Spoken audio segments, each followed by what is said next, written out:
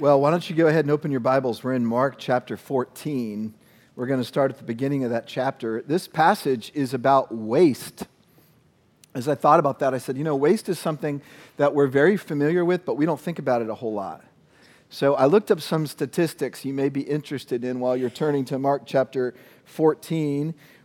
The average human being in America wastes 250 pounds of food every year. That's about 6 to 8 weeks of average food intake that's wasted throughout the course of a year. We produce a lot of garbage, and we often don't think about it because we just put it out on our curb and it's gone. Where does it go? It's almost magical.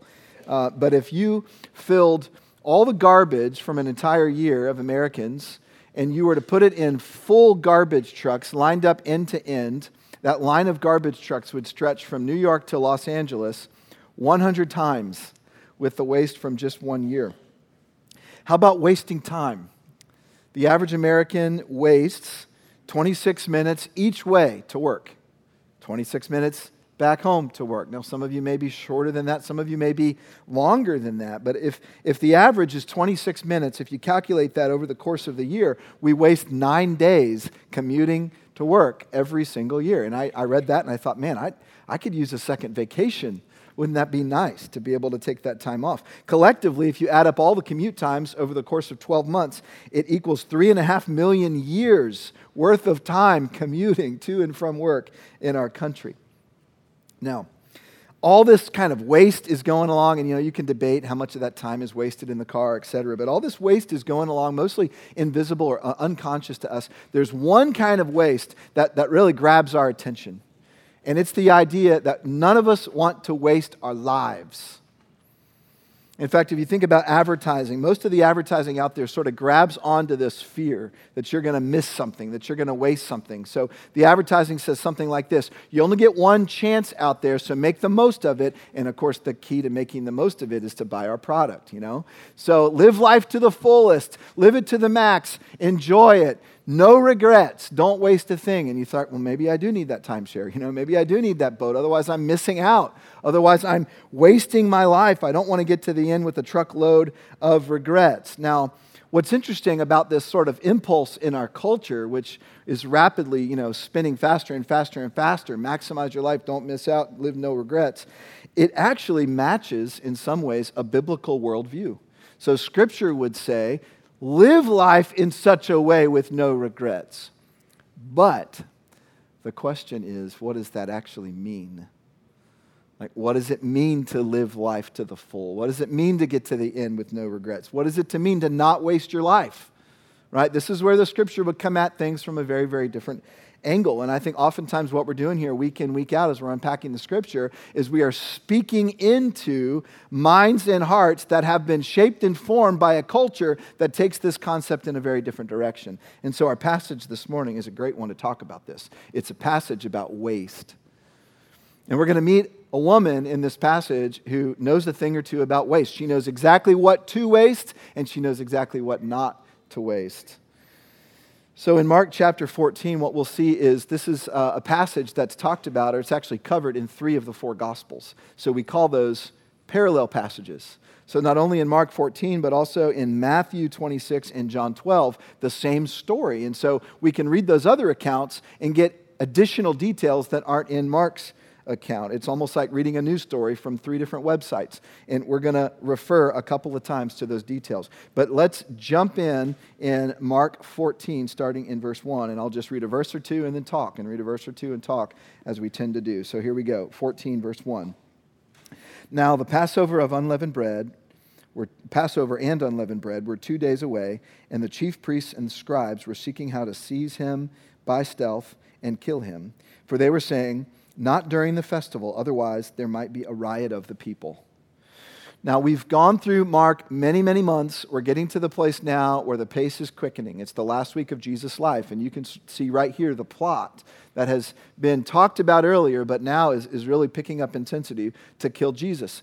Like most passages in Mark, this one follows the sandwich structure. We've talked about that dozens of times. So you have a theme introduced at the top, it'll be reintroduced at the bottom, and there's something sandwiched in the middle. In this particular case, the theme of the bread pieces on the top and bottom is the plot to kill Jesus. It's obviously an ominous theme. Sandwiched in the middle is something very beautiful. And so we see that here beginning in verse 3. Let's take a look. While he was in Bethany at the home of Simon the leper and reclining at the table, there came a woman with an alabaster vial of very costly perfume of pure nard, and she broke the vial and poured it over his head. All right, that verse has a lot of richness to it. Let's dig in for a few minutes. First of all, we learn that Jesus is in Bethany. That's a significant setting. Let me explain. Bethany was just a couple of miles east of Jerusalem. Think of it almost like a bedroom community or kind of a suburb of Jerusalem, so people could live there and then walk to and fro. And this is what Jesus did his last week. He stayed in Bethany, and every morning would go to Jerusalem, and every evening would return to Bethany. So they're in Bethany. Now we know that Bethany is the hometown of a few very important individuals. One is Lazarus. Now, the account of Lazarus being raised from the dead is not included in Mark's gospel, but it is in John's gospel. And what John tells us is Lazarus was raised from the grave not long before the final week of Jesus' life. So what this means is you had a man who was dead that is now back to life, and we learn also from John's account that Lazarus was present at the dinner that Jesus is at this exact moment in time. We also know from John and Matthew's account that Mary and Martha, Lazarus' sisters, were also there. So you start to get the idea of what's happening. This was more than likely a celebratory dinner to honor Jesus. So you have a man who was dead recently, who is now alive. You have sisters who were so recently mourning, devastated with grief, that are now celebrating and feasting, not wearing black anymore, not wearing ash anymore, right? This is a feast in honor of Jesus. And we get this other detail from Mark's account that the home they were in was Simon the leper. Now, we don't know anything else about Simon the leper. He's never mentioned again.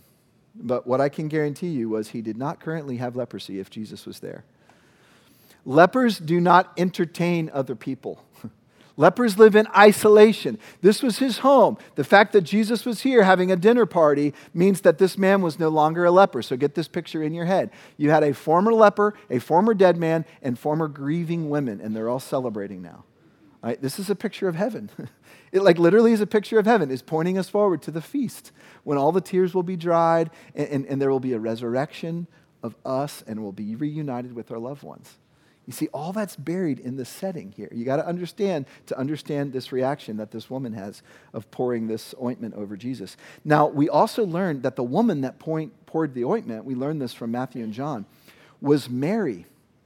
Not Mary, the mother of Jesus, not Mary Magdalene. This was Mary, the sister of Lazarus. All right, so it starts to make sense why she would pour this expensive perfume out. She's so grateful. He just brought her brother back to life. He just made her family whole again. Now, Mark leaves out that detail. It's a little bit puzzling why, but it actually makes sense for Mark's style. He's the gospel writer that just, he doesn't give unnecessary details in his mind. He doesn't use a lot of names. So he just calls her the woman, but we know that this is actually Mary. Can you imagine being at this dinner? All right, this is a celebration of life.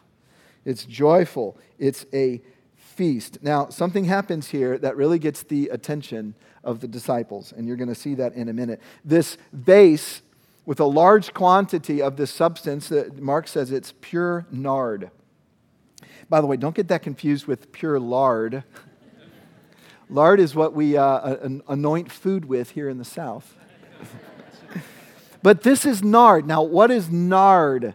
Nard was this very aromatic substance, this oil that was painstakingly extracted from the roots of a Himalayan tree.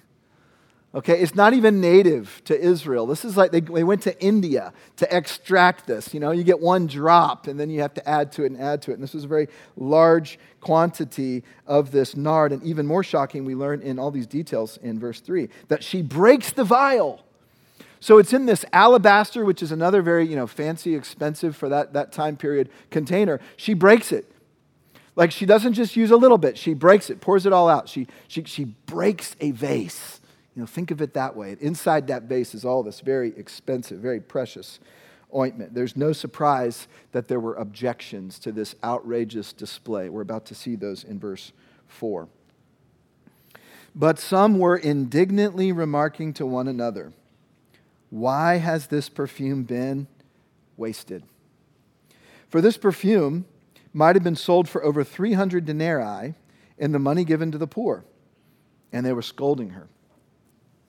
Now, you got to understand a couple things. Number one is, how much is a denarius, right? Denarii is the plural of denarius. A denarius was a common Roman coin at that time. It was what an average, probably a military man or a day laborer would receive at the end of the day. So it was a day's wage for a laborer. Over 300 denarii. Think about that. That's a year's worth of income for the average laborer. I was trying to contemporize this in our context, and I said, an average hourly wage, calculate that over an entire year, maybe $25,000 to $30,000 in our times. That was the equivalent. Is it any wonder that these people objected and said, could there not have been a better use for $30,000 than to blow it on one night by dumping it on Jesus? And, sure, yes, some of it got on him, but probably most of it just flowed onto the floor. And if you've ever been around perfume, it's like a little bit goes a long way, right? So there were objections to this. And if we're honest, we're like, yeah, I get it. This does maybe seem a little bit wasteful. Now, what does Jesus think? We'll see that in the next verse. Look at 6. But Jesus said, "Let her alone. Why do you bother her? She has done a good deed to me." So they call it waste. Jesus calls it a good deed. And what I love about the word good in the Greek, it's actually the word beautiful. It's usually translated beautiful. Jesus is saying she's done a beautiful thing for me. And so when you hear that, I want you to think about the fact that Jesus constantly poured himself out all the time, and almost never do we hear of anyone pouring themselves out for Jesus. And this is one of the very rare times that happens, and Jesus calls it beautiful. Have you ever wondered what God considers beautiful? He makes the sunsets, he made the mountains, he makes the vast array of stars, he makes every single flower, and this is what he calls beautiful. And as I started thinking as a father this week, I started to get that. And I remember not too long ago, one of our kids, don't raise your hand, but do y'all have that kid that just kind of wears you out? I heard someone laugh really hard there. Yeah, she does. Some of you are thinking, man, that kid's sitting right next to me. Or some of you are thinking, what do you mean one kid? It's all my kids. So we've got that kid, right? And it was the end of a really trying week with her. And this was a little while ago. She was probably about 7 years old. And it just really been kind of a me-oriented for her, selfish week. And I'd been working on a sermon. It was Sunday afternoon, and I was just trying to crash on the couch, as I like to do after preaching. And she just was not letting me get any sleep. It was just really frustrating. And after a while, I was trying to go to sleep, but floating in between that state, between sleep and being awake. I got really quiet all of a sudden, which was blessed. And then she disappeared. I was kind of opened my eyes a little bit and back. And then the next thing I feel was this blanket being put over me. I opened my eyes, and there she was, right? That child. But in this moment, she was taking care of Dad. That was beautiful to me.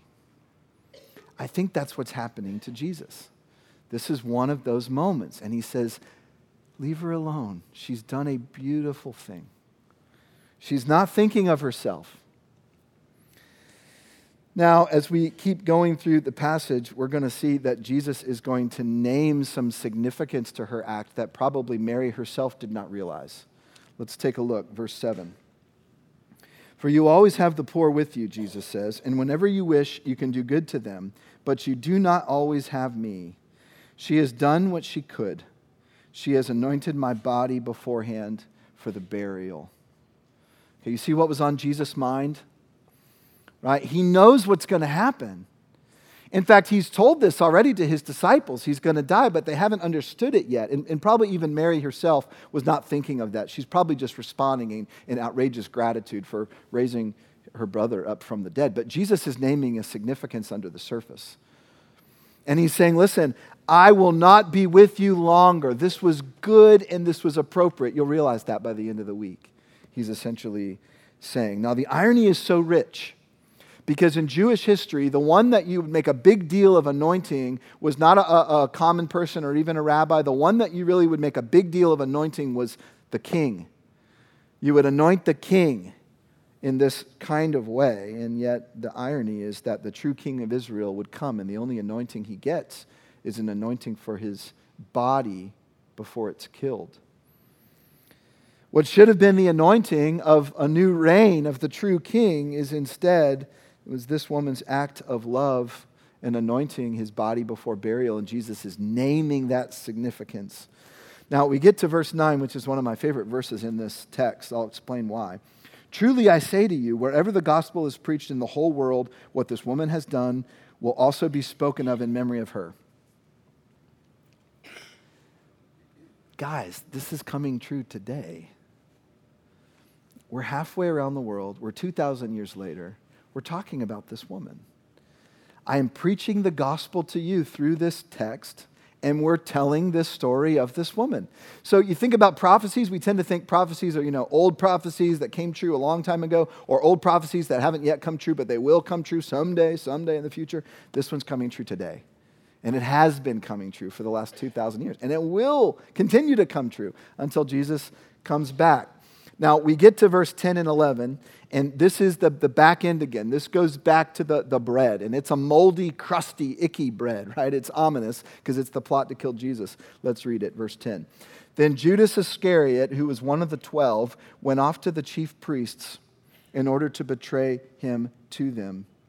They were glad when they heard this and promised to give him money, and he began seeking how to betray him at an opportune time. Now, here's what's very significant about this. Mark doesn't tell us, but in Matthew and John, we learn that the individuals who were complaining about the ostentatious gift that Mary had given Jesus, they were the disciples. It was the disciples themselves that were scolding Mary and complaining and saying, couldn't this have been used for a better purpose? In fact, we also know from the parallel accounts that guess who it was that was leading the charge in the complaints? The treasurer of the disciples, who was Judas. Is it any surprise, is it any mistake that as soon as Judas sees this waste, $30,000 could have been put to good use, I think he's done. I think he's done with Jesus. He's done with this mission. Jesus didn't even scold her. Jesus said that was a good thing. How can that be a good thing? Do I really want to serve this kind of man? The next thing we know, he's giving the chief priests and religious leaders exactly what they were hoping for. He's going to betray the king. So Mark is purposely contrasting the plot with the beautiful gift in the middle. I think what he's essentially saying is, if you want to know where the real waste is, don't look at the woman with the perfume. Look at the man who would betray his master. All right, so that's the text. Now, what do we learn from the text? I tried to go through some of that exposition as quickly as I could because there's a lot of rich application. I want to spend the rest of our time on the application. 3 lessons that I think can help us in this. Lesson number 1, wasting your life on Jesus is never a waste. So-called wasting your life on Jesus is never, ever a waste. Now, I know that kind of sounds like a preacher thing to say, right? That's a church thing to hear, but I want you to dig into this with me, with your mind, with your brain for a minute. Follow this. What is waste when you really think about it? It's a value judgment, right? Finish this sentence. One man's trash is another man's treasure.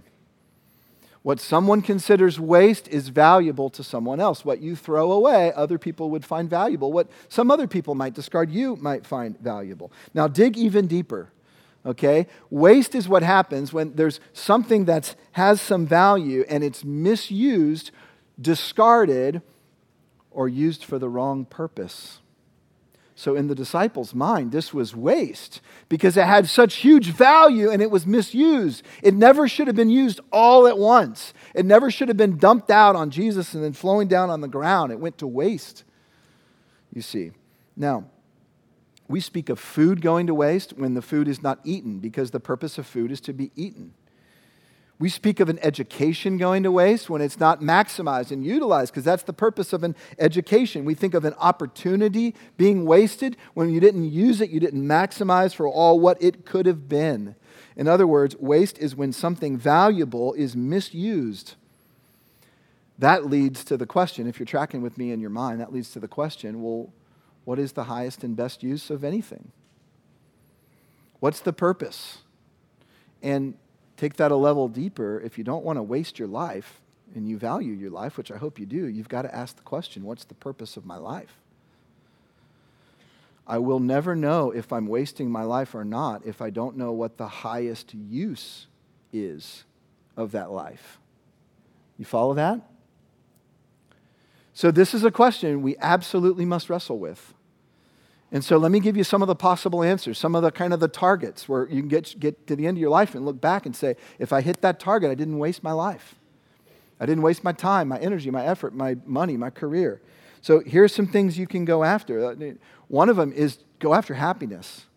Right? Happiness is not a bad thing. And oftentimes what you hear in our culture is as long as you're not harming anyone else, do what makes you happy. You can set that as a goal. All right? That's an option on the table for you. Here's another one. Have you heard this? You know, the goal is to squeeze out as much comfort and pleasure as you can because life is hard. And it is. There's truth to that. So a life of some comfort, a life of some pleasure, it's not necessarily wrong. It's not necessarily evil. You could set that as your target. Here's the third one. We've all heard this one. The person with the most toys wins. You know, in other words, the goal of life is competition and it's accumulation. It's a contest. And I want to be the one at the end with the most. Monopoly money, so to speak. We all know there's some problems with that one. Here's one that actually is probably a lot more wholesome, a lot more healthy. Many would say the goal is to be well-loved by family and by friends. You don't want to end up alone. You don't want to end up lonely. Ideally, you want to be surrounded by the closest people that love you the most when you pass from this world into the next. Maybe you set that as your goal, and you go after that as your chief end. How about this one? This one also has a lot of health and wholesomeness to it. The goal is to be remembered well. You know, Proverbs would even tell us a good name is rather to be had than great riches. The goal is to leave a legacy, to leave a good name, right? We would all want that. Maybe that is the goal that you go after. Here's what I want you to see. Depending on which goal you choose, completely changes how you live and completely changes how you evaluate what was wasted and what wasn't at the end. Do you see that? So picking the right goal is huge. It's the difference between a life that's wasted and a life that's not. So what is the goal? What should be the goal? Well, several of those things that I read are grounded in Scripture, but they're not complete. They're not whole. In fact, what I would say, Scripture's pretty clear on what the goal is of a human life.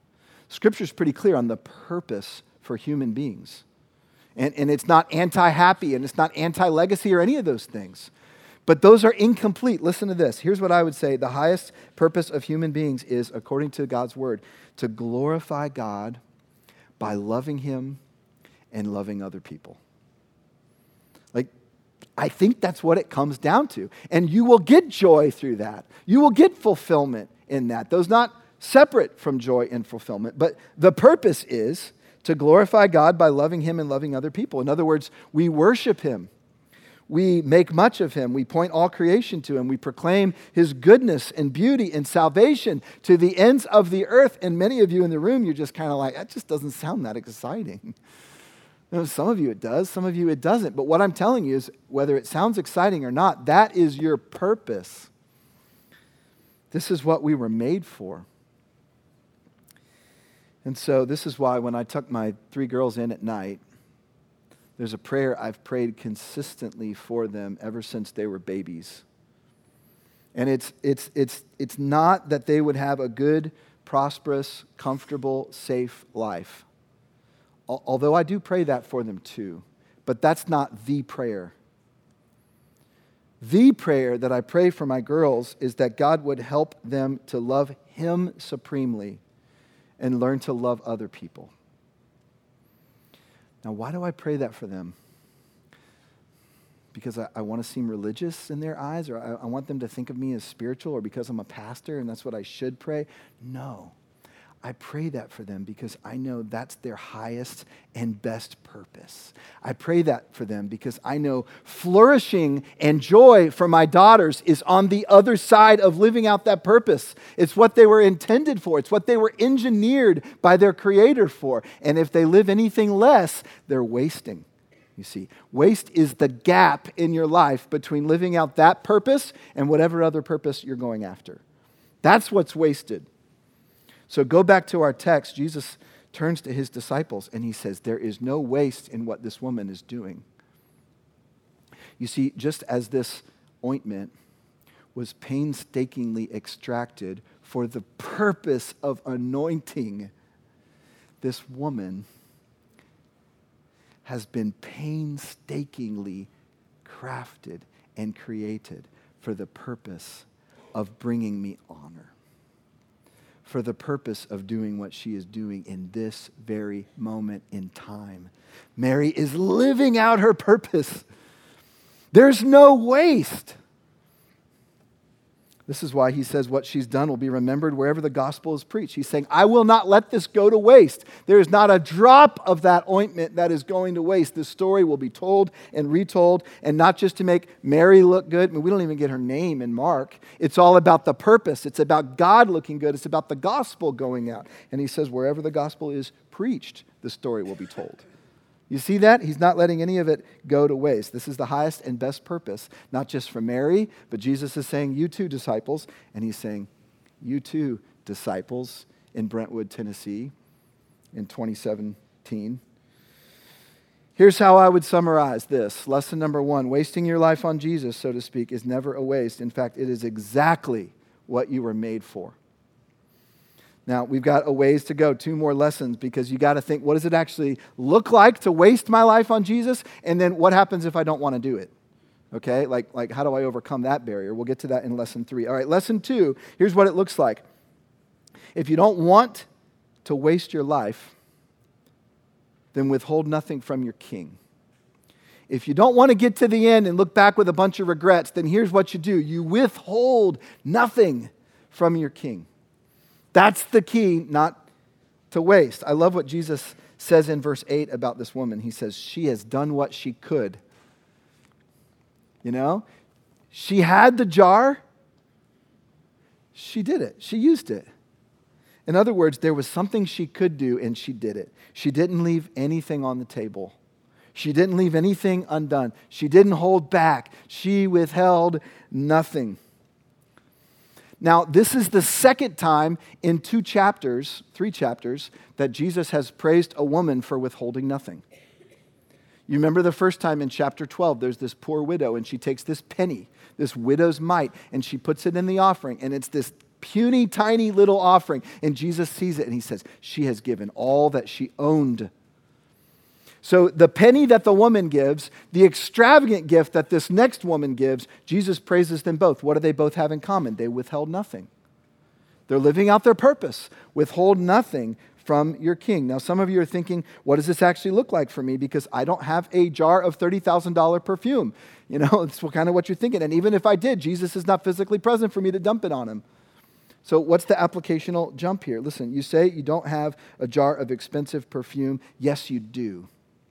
The point of this passage is that you are the perfume. You are that precious, valuable ointment that is meant to be poured out in worship, in honor, in service to the King who would die for you. That's the idea of the passage. This is how we do it. Think of it this way. Our highest purpose, right, is to love God and other people in such a way that nothing's off limits. You know, that we're not like, I'm going to give you a little bit of my ointment, right? Keep this analogy in your mind, but I'm holding most of it back for me because I need it, because I don't know what's going to happen. And I can't give it all up. Now, don't jump to the conclusion that I'm saying, you need to go home today and empty your bank account, or you need to move to Africa. Like, that's where our minds go. God may call you to do those things. If he does, I hope you'll obey, just like Mary did. But that's not necessarily the application that I want to get at today. But I will say this, a wasted life, we would all agree, is one where you look back and realize you held back. You didn't give while you had the chance. You didn't serve while you had the chance. You didn't love. You left things unsaid. You left things undone. Jesus says, she has done what she could. I mean, I hope the applications just pop in your mind. Have you done what you could? You don't know how much longer that you have. She has done what she could. She has lived out of her highest purpose and withheld nothing. So that's lesson number 2. If you don't want to waste your life, then just go for it, y'all. Withhold nothing. Like, you figure out what the purpose is. The purpose is to love God and love others, and then sell out to that, and therefore you won't waste. Now, here's the problem, and this gets to our third lesson, all right? The problem is none of us really want to do that. And by the way, you can't do that and do it right and do it well if you don't want to do that. Do you feel the tension in that? I feel the tension in that. Like, I don't want to, sell it all, whatever sell it all looks like. I mean, for some of us, it's crossing the street, knocking on a door, or some of us, it's just learning how to engage in a relationship that's really difficult. For others, it is moving to Africa. Like, there's something in us that resists the idea that we would give it all, that we would withhold nothing. I would say the problem is many of us in here would say we are devoted to Jesus. And I know most of you in this room would say that. But there's something, if you're honest, that keeps you from breaking the vase. Okay? And you're not alone. Like, I'm there too. Okay? I struggle with this. What is it that keeps us from just saying, yeah, I'll break the vase because I realize the true value is in withholding nothing for Jesus? What is it that keeps us there? I think we're afraid of the cost.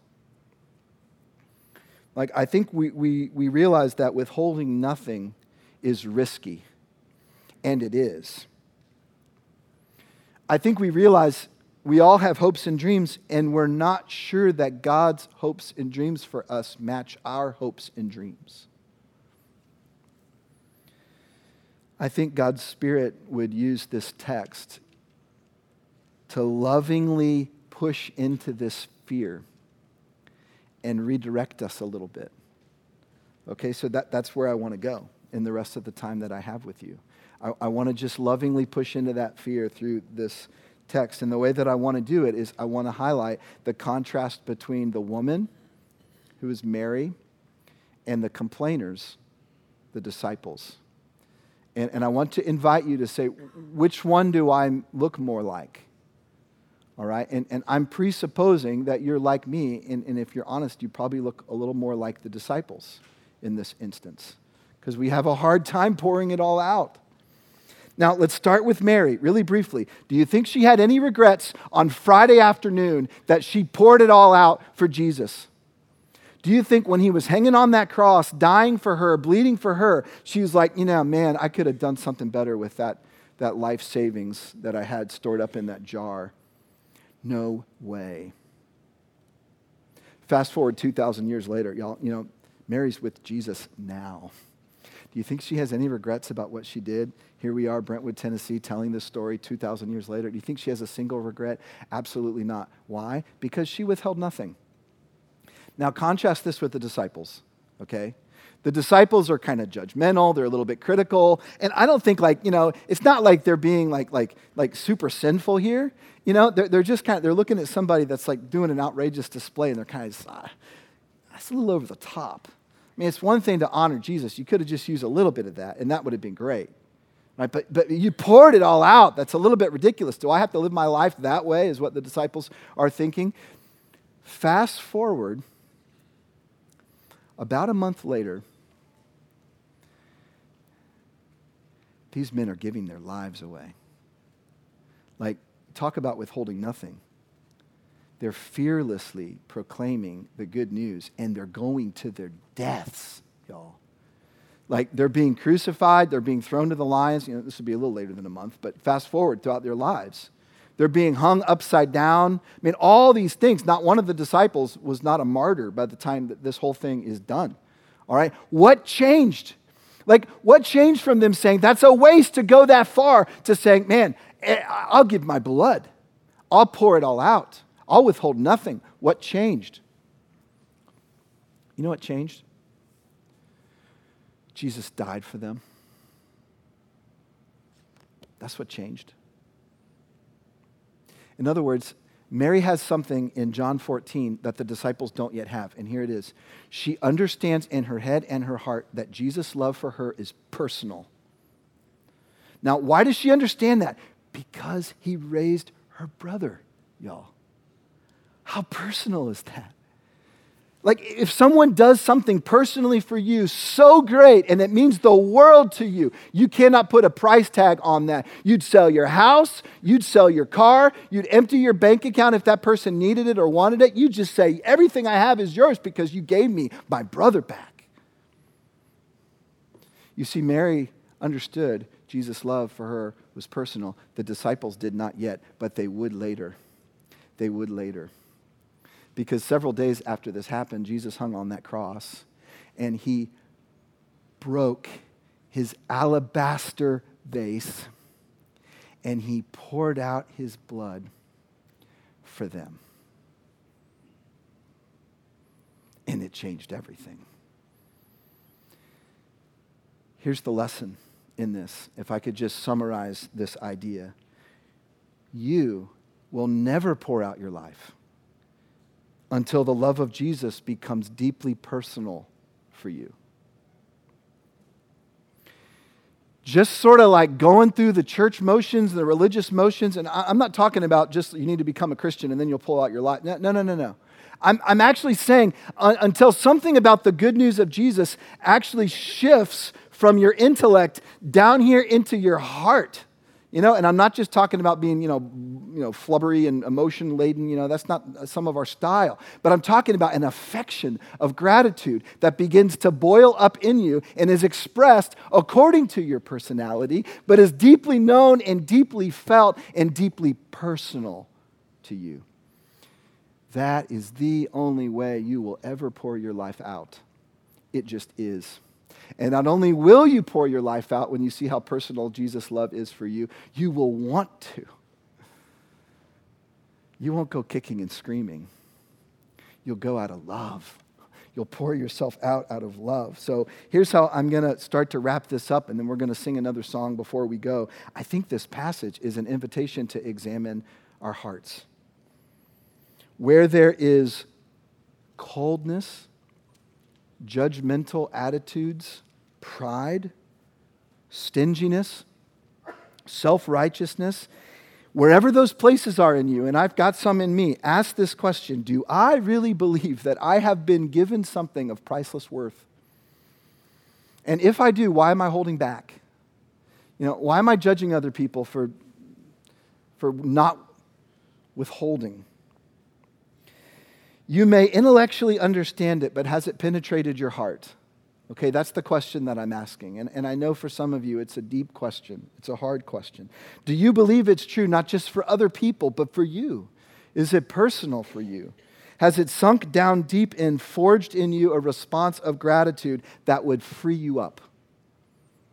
Free you up to withhold nothing. Free you up not to waste however many days you have left. And I don't even know what that looks like. I'm not saying that's Africa, all right? I'm just saying whatever it is, can you live out of a spirit of gratitude that would say, I'm not withholding anything else anymore. What I've been given through Jesus has freed me up to overflow. Now, listen to Romans. I'm going to close with this. Listen to Romans 31. I'm going to close and pray, and then we're going to sing. Romans 8:31 and 32. What then shall we say in response to these things? Okay, what things? The gospel, the good news, the sacrifice for you, for me. If God is for us, who can be against us? He who did not spare his own son, but gave him up for us all, how will he not also, along with him, graciously give us all things? You see this, y'all? You're not going to starve. There's nothing you can do that in the act of withholding anything that's going to put you in danger. He who did not withhold his own Son. He who broke his vase for you and poured out himself for you. The Father who took his most precious possession and broke it and poured it out for you. He who has given you that will not withhold from you. So be free to sing, to give, to love, to repent. Be free. You are loved. Our Father,